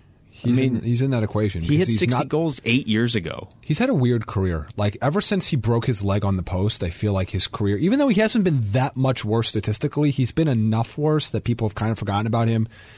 Then they had like the rise of the triplets line that got all the hype, and then Kucherov's been their best player, or Vasilevsky. That's the thing. He's not really their best I guess Bishop, player. then Vasilevsky. Like Hedman. Yeah, it's been interesting. Because if we actually sat down, it was a topic, I think, of our very first Today Slapshot podcast, where Steven Stamkos ranks among the best players in the NHL. I think it still would be a fascinating conversation today. 45 goals last year, and I don't remember nobody cared. Anybody talking about 45 goals and 98 points for Steven Stamkos last year, and you could probably convince some people he sat out last year. And he had 45 goals and 98 points. Yeah. Tampa Bay's still going to catch Montreal, right? Yeah, I think it's going to happen, right? Tampa Bay and Toronto are... Toronto's already in the second spot now, right? They end up pushing up there. And now everybody in Toronto seems to be acting surprised that the Leafs are in a playoff spot. Yeah, it was a stunning turn of events. They were able to catch Buffalo. Toronto and Tampa in the first round. We agree? That's going to happen? Yep. Yeah. So, there you go. Do you want to get to some of these listener questions before we wrap up the show? Sure. All right. I have not proofread any of these. Okay. And that usually makes for the best shows, or the worst. If one of you wanted to talk for 4 seconds, that would make for better radio. Jamie, why don't you talk for 4 seconds? No, I take it back. That's 2. Okay. Jeffrey. Hi, Jeffrey. What's Craig Morgan's reaction to DeHaan and Seabrook being out for the season? And it's just video of Will Ferrell hitting a cowbell. Yes. That's it. Also, Craig sent me something with his face photoshopped. No, somebody else did that. Yeah. I just forwarded it. That was creepy, but also it was very pretty well done. disturbing. Yes. Mike, is Phil okay? I think he's okay. I don't know. He didn't say is Phil good. So, I think Phil is okay. Is he okay? Yeah, I don't know. I don't know. I'm assuming you're talking about Phil Kessel and not we're Phil talking Housley. about Phil Kessel. Okay, well, he just said Phil. So. Assuming he's talking about Phil Kessel. Phil Simms, maybe? Is he fully healthy? I don't know. I don't know. I know he was dealing with something earlier in the year, but I would not be surprised if at the end of the season it comes out that he's had a lingering injury for a while that he's just playing through. Should he be, if that's the case? Here's the problem. If he didn't have the Iron Man streak, would he be playing? And then are you playing for the betterment of yourself and your teammates and the team, or are you playing to keep a streak alive? I don't know. I think that it's a... You never want to encourage a player not to play, but you also got to go, if you're hurt and you can sit out a few games and then be back at 100% and help the team at full capacity, that's the better move for you. The Iron Man streak doesn't really mean that much. Yeah. They get 12 more games until the break. Another break. Yeah. All-Star bye week. They don't call it a bye week, so don't call it a bye week. Okay. We were always told that at NHL.com. They had a lot of rules. So what are you supposed to call the bye week? A hiatus. I can't even remember. There was some style that the NHL used that I tossed out the window as soon as I stopped writing for NHL.com. Renegade. Yeah. What I would say about Kessel is what Jamie said earlier. If he doesn't get as unlucky with his shooting early in the season and he has 4 more goals right now, are we freaking out? I mean, then he'd be on pace for about 25 goals and 50 points. No, it'd be fine. Now, to be fair, he doesn't have those 4 more goals, but it's not like he has 2 goals. He's got 8 goals and 21 points. Look, I get it. You're not paying for hypothetical production. I understand that. But I think it's also important to, especially this early. And again, there are also human factors involved. I know he's close with Rick Tocchet, but that doesn't mean that there's not a transition as a human being in switching teams after being on the Penguins for a long time and playing with teammates you've never played with before in a city you've never been in before and all these other things that are factors in the first year of a player that gets traded. Yeah, I guess my point would just be it wouldn't take that many games. Like he could put up 4 goals in the next 5 games and it would turn everything around. Yeah, look, if the Stepan Kessel line produced anywhere near what they should have produced earlier in the season, we're not talking about this. Yeah. Or at least not to this extent. Yeah. But they didn't, and I understand it. And look, as an organization, you spent the entire offseason telling everybody this is a superstar that's going to get you to the playoffs. I understand why there's that reaction. I'm not saying it's unfair. Mm-hmm. It's just something that needs to be realized that some of it was bad luck, some of it was injury, and maybe some of it still is injury. We don't know. Yeah. There's also that minus 18 we talked about earlier. Yeah, that's concerning. Mm-hmm. That's just weird on a team where nobody so else really has negatives, and you just have a minus 18. I think he's just odd. 14 minus more than anybody else on the team. I think Osterley's minus 4. I think that's the next closest one. How about Jordan Gross stepping in the other night? He was plus 3 in his first game. Yeah. But Stepan's minus 5. And I was back in Tucson. Okay, so. Yeah. That leads into our next question. Okay. Craig, this is from Steve. Craig, hi, Steve. Can you do a story on how the Roadrunners stack up against the AHL teams they may face if they make the playoffs? There are so many teams we don't play during the regular season, it's hard to know if the Roadrunners are really good or if the Pacific is just really bad. Well, I had hoped to do a story on the Roadrunners, in fact, Steve. No. Yes, but, unfortunately, they apparently don't have media availability before they play games, so I can't do it. I was going to go down. Well. So, yeah, I just laid that out there. Instead, you're here with us. Put that out there, so I'll write something on them. I'll be following the Roadrunners. It's a cool story. For those of you who don't know, I imagine most Coyotes fans do know, they have the best winning percentage in the AHL right now. And they went into the break with an 8-0 victory, which is just crazy. That's the right way to go into a break. Yeah. And I think it's important to have a good AHL team. I think we have seen like the Hershey Bears and we've seen like the Syracuse Crunch for Tampa and Washington be able to create a culture of winning for young players that are more adept to those situations when they get called up. Bingo. And that's it. It's really about the culture because when you look at Tucson, aside from the goalies, you don't look down there and say, wow, look at all those high-end prospects. I mean, Kyle Capobianco might be a second-pair defenseman. Yeah. We agree that's his upside? Maybe, yeah. Maybe. But maybe a third-pair guy? Yeah, I think it's a third-pair guy. And, you look at the forwards, there's not a guy down there where you say this guy's going to be anything more than a depth player other than the goalies. Go ahead. Right now. But building a winning culture is part of it, too. Getting guys used to being in that environment of winning, that's important, too.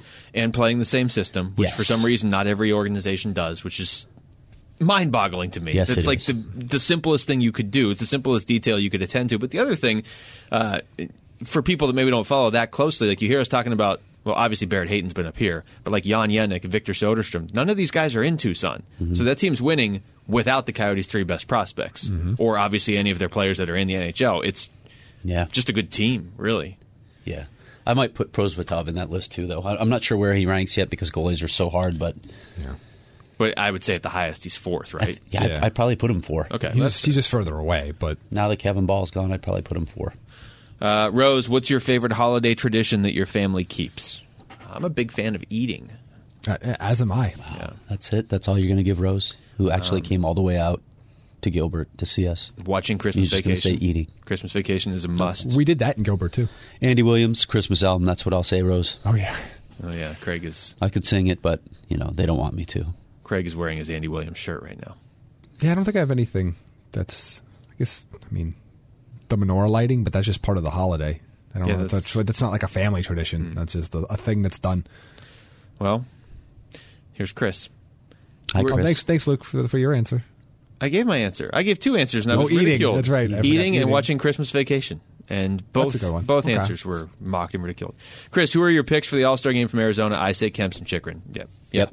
They should be. Now, given the weird rules, who It'll knows? probably be a forward But- and not Kuemper. Okay, if it is a forward, would you take Nick Schmaltz or Clayton Keller?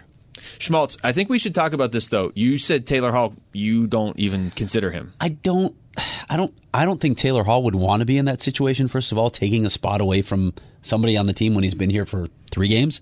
Yeah, but what's weird, though, is, and I don't even disagree with you, it's just an interesting discussion, because then it's like if you get traded, you're not eligible to go to the All-Star game. Right, well, yeah, unless you're John Scott. Well, that's obviously... He didn't make our top 20. Shocking. Yeah. I thought about suggesting it. It is. Craig's It's a head tough one explode. because Jeremy and I talked about this too. What do you do with Taylor Hall? Because he could end up being the leading point guy. Most of those, of course, came with New Jersey. So do you not reward a guy simply because he did it with another team? I don't know. But No, you reward him by letting him go to Hawaii for a few days.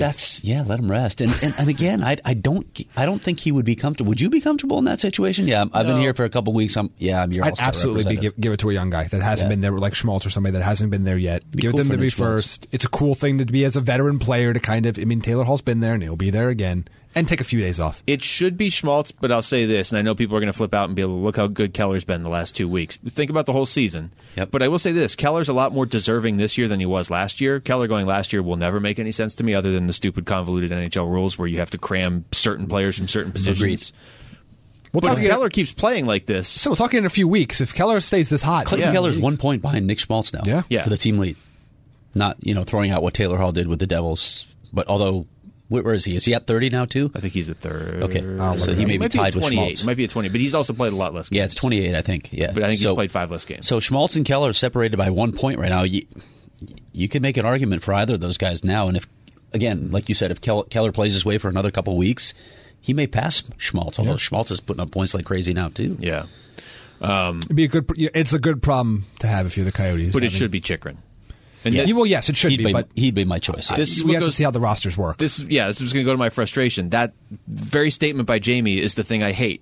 Well, who's the most deserving? Chikrin. But we'll have to see what other teams' All-Stars get yeah, to determine whether he's allowed to go. Like, that's just idiotic. Well, it's like when Carey Price got in for in his worst season of his career because the numbers game didn't work. But it's easily fixed. It is so easily fixed. Everything the NHL does is easily fixed. They just don't do it. But this is easily fixed, and it like would be more realignment. entertaining. Hey, let's just stick the Coyotes in the Central.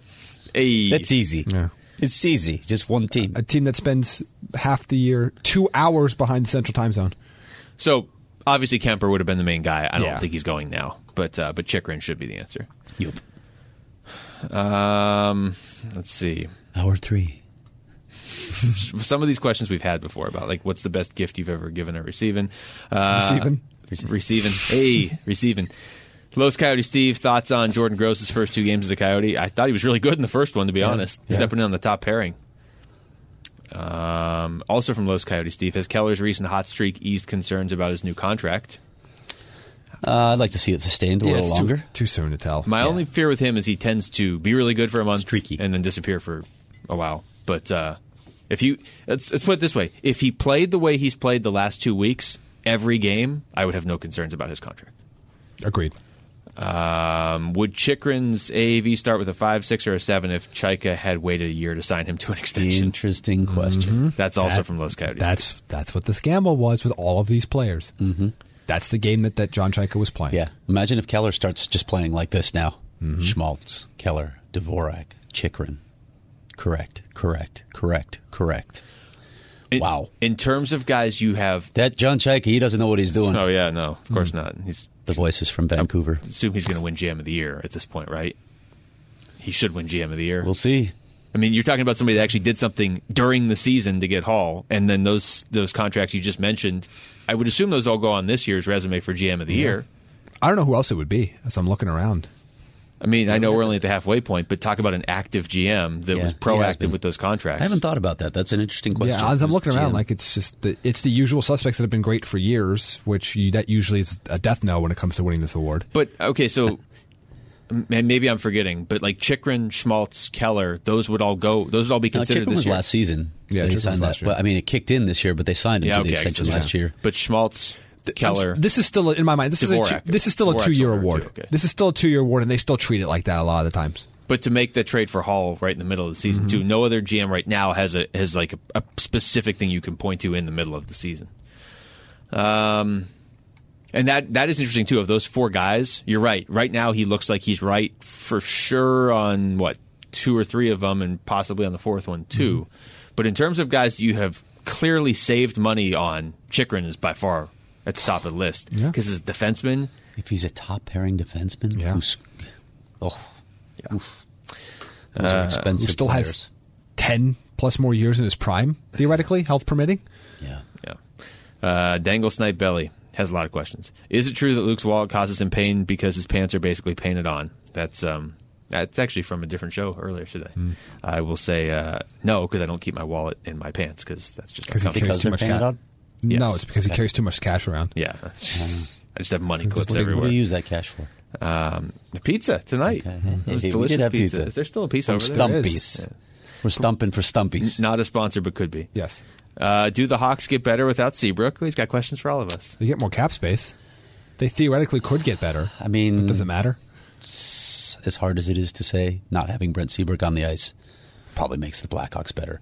After watching Derek Stepan outrace him to a puck in the corner, in the Blackhawk corner, I thought, oh, wow. Oh, yeah. Well, so all they got to do is call up Joe Kaharu, and they'll be fine. Slip them right in there. Okay. Is Vegas' run for real or fool's gold? I think it's real. You had to say that, Joe. It took a second there. There was a little delayed reaction. Another guy that got away. Just for people, What's he doing this season? Not much. Not much, but it doesn't matter. Just so people know, Jamie is in studio. It's not like on a satellite where that comment just got to Craig by 30 seconds. Vegas run, real or fool's gold? I would say real. I mean, what is their run exactly? What are we talking about? Back into a tie for first. I said they're 5-3-2 in the last 10 and lost. They lost the last game for the break. I don't know if they're on a run, but all right, yes. well, then it's obviously real. They've run right at the 500. I would still say they're a 500 team. I would. If you truly feel that way, I still think they're the best team in the Pacific. Why is eggnog such trash? I don't know, but it is complete and utter Eggnog's garbage. Disgusting. Yeah, Do you it's drink- garbage. Do you drink Forth eggnog? on this. There's certain ways you can drink eggnog. Yeah, but I but don't. pouring Vodka it or something? like down the drain. You cut it with something? You can put it. Why would I drink it out of the drain? There's a pour it down the drain. You could if you get it like mixed with coffee, it's not terrible. Eggnog and coffee. Yeah. So if you mix it with something that takes all of its taste away, you can take it. I don't hate the taste of eggnog. I hate the texture of eggnog. How would you describe the texture? Go ahead. I don't want to. Yeah. But the taste isn't awful. Rash. But I also drink like That's not how I describe it. maybe one glass every 2 years, and I did not have any this year. And can I get a No Canada singing for my birthday today? No. Well, that was rude. Todd in Phoenix. Will Aiden Hill get a chance in net before the All-Star break? It does look like Raanta could play in every game at this point, but I'm not sure if the Coyotes want to work him that hard. I think the plan is to play Aiden Hill a couple times, but they're going to ride Antti Raanta as much as he wants to be ridden. Boy, that did sound good. No. There's only 2 back-to-backs. No though. Canada. Sorry, distracting everyone from what I just said. Or no, Ignore that. There's actually only one more back-to-back. He obviously stepped in with a back-to-back, but the All-Star break is in late January. It's amazing. There's 12 games until we hit another break. Yeah. And the only back-to-back is this weekend, Saturday and Sunday. So I would think Hill gets one of these, wouldn't you? Yeah. Yeah. You don't want to play Raanta 3 and 4. Oh, you mean one of these? Okay, coming up. So then what? You give him Dallas? Because I'm not giving him St. Louis or Vegas. Probably Dallas. Yeah. Okay. So maybe you'll get to see Aiden Hill at home on Sunday for all of the Aiden Hill truthers out there that think he's better than everybody. I like Aiden Hill a lot. He's actually one of the nicest guys. It's just there's a difference between saying someone could be really good down the road and Just is be realistic. better than Antti Raanta right now. It's It's a like huge difference. looking at Tucson and say, "Oh my God, look at all the talent they got down there." No, They are a good team, though. It's a really good AHL team. It's a cool story, but there's not much coming there that's really going to do much for the Coyotes. No. Also from Todd, all I wanted for Christmas was healthy defensemen. Will Demers and Hammer be back in the lineup in Vegas on Friday? Demers is back. Demers is back already. Who's more likely to stay with the club when everybody returns? Lyubushkin, Ness, or Gross? My guess is Lyubushkin. Yeah. Gross is already gone. Yeah. Domsky, team of the best Coyotes players from this decade. Oof, that's going to be... Pick the center. You cut me deep. I've already done it. Yeah. I've already done this. I've literally already done the story. Luke wouldn't know this because he doesn't read. That's not true. I actually read that story. It's the reader I'm talking to, or a listener. Not a reader, clearly. Clearly. Domsky's my new favorite listener. Who did Thanks, you go with at Domsky. Who was your final pick at center? No, I'm going to call up the story. Just talk amongst yourselves for a while here. Let's see. Which centers could it be? I think You know who it is. I know who it is. But let me call up the story. Okay, well, while you're doing that... It's not like anybody read it, so Robert Lang. I can call attention. Robert Lang. Wow. Damon Langkow. We did a decades team in November, which makes sense. Well, yeah, why not? Gives you a month and a half for everything to change. Exactly. At this point, I'd put Taylor Hall on that team, and he wasn't even on the team. Let's... I know who it is. I'm I want Craig to have to read his 4-syllable name. I think of other good centers. I mean, other centers. Yeah, Just centers. It's been an issue. Just other that guys they've that played All center. right, I've got the story up. Okay. Left wing. All right. You know who it is. I put him there. Okay. You Well, had you to go should. there. You have to. I had to put Shane Doan there. Okay. Okay. Center. Martin Hansel. Martin Hansel. That hurts. Which says so much about this franchise and why it has struggled. It does. No, not taking anything away from Marty Hansel. No, and I hate it just that. was put in the wrong place. And we saw it at times when he got to be the third line center. Yes. Just like we were saying That's what before. he's built for. Put the guy on the line where he's so much better than everybody else, not where he's racing just to keep up. Obviously, it wasn't by choice to have him as a first line center, but still. Because your other choice was Matthew Lombardi at first line center. Right wing. Radim Vrata. Oh, yeah. Okay. Had to put Verby on this team. You know, there are some guys that played a couple seasons that you could have made an argument for, but I went for longevity. Okay, on the wings. I mean, Ray Whitney comes to mind. Ray Whitney's a guy. Whitney only played 2 years here. Yeah. I know but they were he had such a huge impactful impact. seasons. Yeah. He sure did. It feels like he played a lot longer. In a lot of ways. Left defense. Though this was the hardest one. Actually, it wasn't at all. Never mind. Okay, good. I'm kidding. Are you going to tell us who it was? You know who it is. I would have just had Yandel and OEL as my defenseman. Those are the two defensemen. And who'd you have in goal? For the whole decade? Yeah. Well, Smith, I guess. Yeah, Mike Smith. I know, right? It's you look yeah, at this team. it's you're weird. like, Well, because this team's had a lot of good goalies. I mean, Brizgalov was good. but he was gone so quickly. Yeah. But I mean, He was gone so they've quickly. also had Grice, they've had Dubnik, they've had Kemper, they've had Grice. Ronta, they've had Yeah, they a traded lot them of good all. goalies. It's amazing how many of their backups went on to great success elsewhere. Yeah. Or still having that success. Yes, they are. Greg, given the potential cap crunch the Coyotes face if they re-sign Hall, is it likely Stepan gets moved if that does indeed happen? I don't know, man. It's way too soon for that. Look, Or maybe it's way too late in the podcast. for It's these the obvious Craig name questions. to cap hit situation that if you're just looking at cap friendly, I understand it. I don't know what the market for Derek Stepan at $6.5 million would be. Right. That doesn't mean you can't find somebody, but I think that makes it incredibly difficult. I think you're more likely going to have to attach some sort of asset to him if you were going to make a move like that for salary reasons. And then at that point, what asset is it? And then to take somebody off of your NHL roster for them just to take it away. That's the opposite of what John Chaika has been doing. Yeah, and it's not like Stepan's been bad. I just understand you need to save money. Take Hosa's contract, though. Yeah, you got Hossa for one more year. Yeah. That's tough. 1 year more than you'd like. Can you remember when they acquired that contract? It was like, oh, they're going to need this forever. No, it's a burden. Nothing to get rid Now of it's it. a burden. Ian, this is a two-part question from two different people. Ian, in your professional opinions, is allowing 20 shots on goal in one period sustainable? No. This What must about be- unprofessional opinion? Give us that one. Todd jumps in with compare and contrast this defensive strategy with the one used by the Chicago Blackhawks.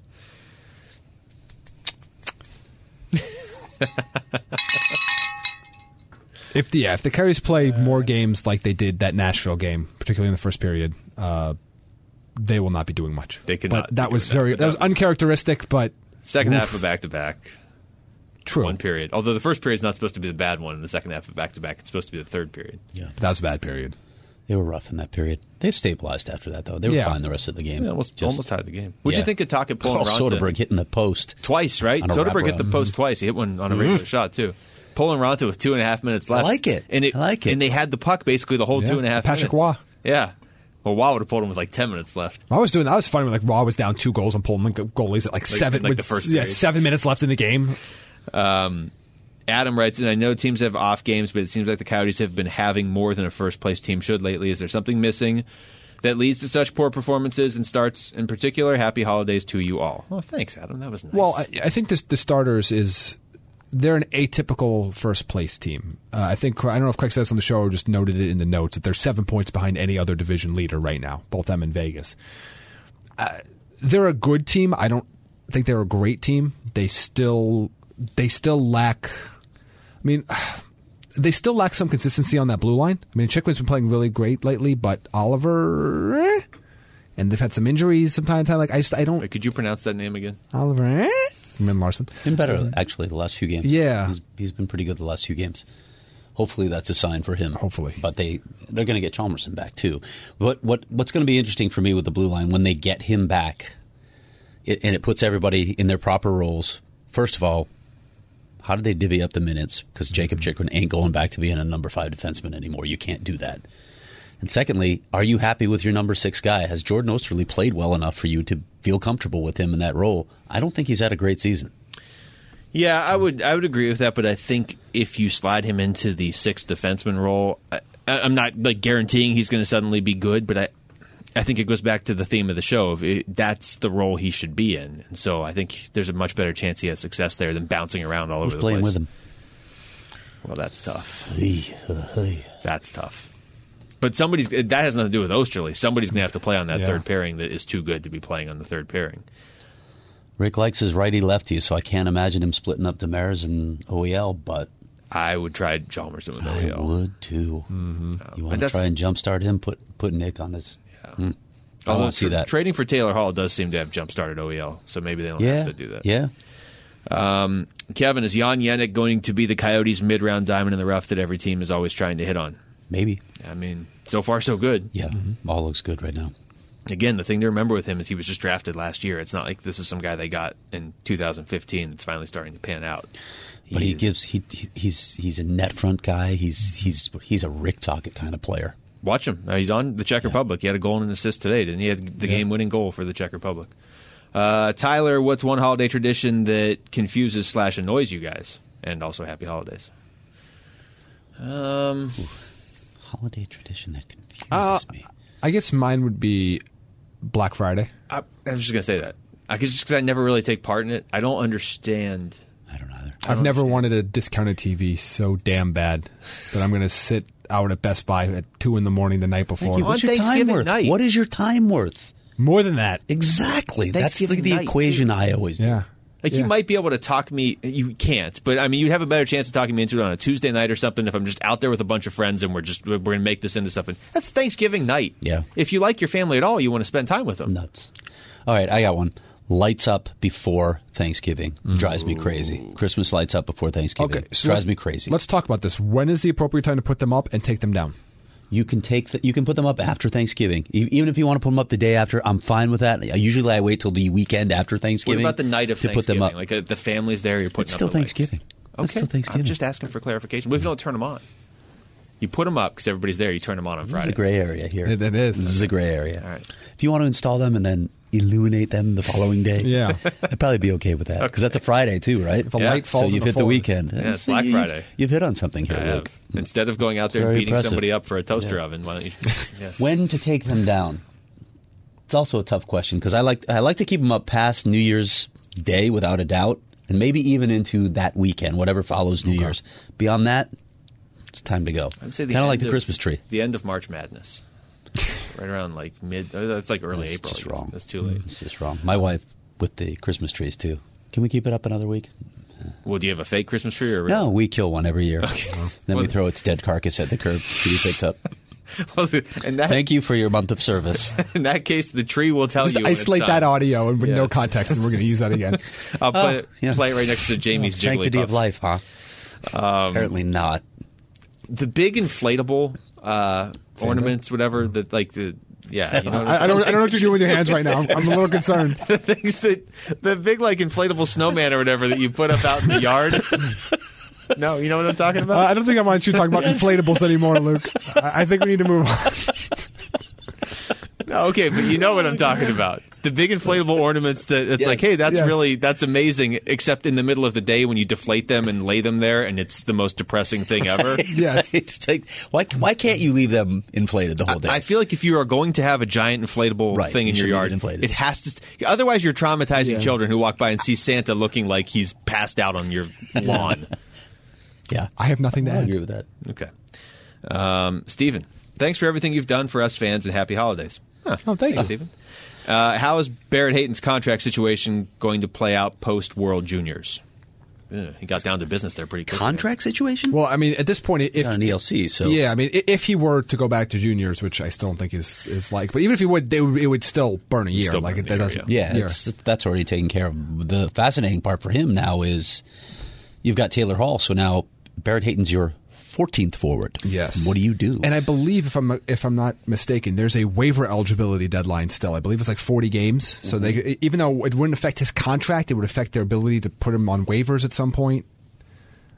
If you move him before the 40-game mark, he doesn't lose a year toward waiver ineligibility. I just noticed how long Jamie's hair has gotten. It's really long.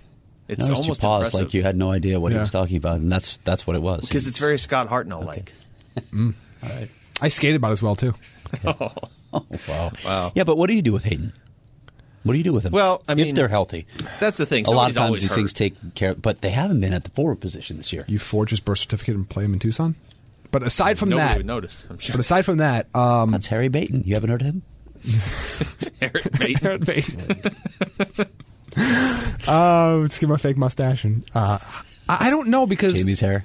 Yeah, this is tough. We're definitely photoshopping Aaron Baton with Jamie's hair. We have to get a picture of Jamie now. I don't know because he's not going to gain anything from going back to juniors, but he's also not going to gain anything if he's never playing. And that could be the situation here if nobody's hurt. So you almost How have do to, you put him in the lineup if nobody's hurt? I mean, Christian Fisher's like, what do I got to do to get back in the lineup? Yeah. I did. Yeah, you might have to just domey him, send him back, and deal with the fact that he's already more advanced than the last level that he's playing at, and just call it a season. I will say, up to this point, I do think he has. I don't think this has been a waste of a year yet. They've handled this as well as you can up to this point. It's going to get tougher, but he got into some games. He made some plays this season. I think that's going to help with his confidence. He said it already has helped with his confidence now. Going to the World Junior Championships and captaining Team Canada. And scoring 2 goals in the first game. Yeah, and looking like the best player on the ice. So far, so good, but there's a whole half of the season. Yeah, I don't know. I don't know what they do there. Yeah, this is again, they won't even talk about that right now because there's time. Yeah, and you could have injuries. Yeah. But it's also not the end of the world. If he goes back? Yeah, it's not. I mean, it's not ideal. It's not what you wanted. But still bring him back for the playoffs. Yeah, so it's not the end of. Yeah. Already burned the year. It's not the end of the world. It's not ideal. It's not what you wanted. But if I told you that you would have to send at the beginning of the year, if you're a Coyotes fan, that you'd have to send Barrett Hayton back to juniors, and one of the big reasons why is because you're going to trade for Phil Kessel in the offseason, then trade for Taylor Hall in season. Yeah, and your other forwards are playing well enough to deserve to be in the lineup. I think you would take that. I think people would be okay with that. All right. Anything else? Hopefully not. This is the longest podcast we have ever done or that anybody has ever done. So, for Jamie Eisner and Craig Morgan, I'm Luke Lipinski. Thanks for listening to the Natural Hat Trick Podcast. At least the voices are gone in here.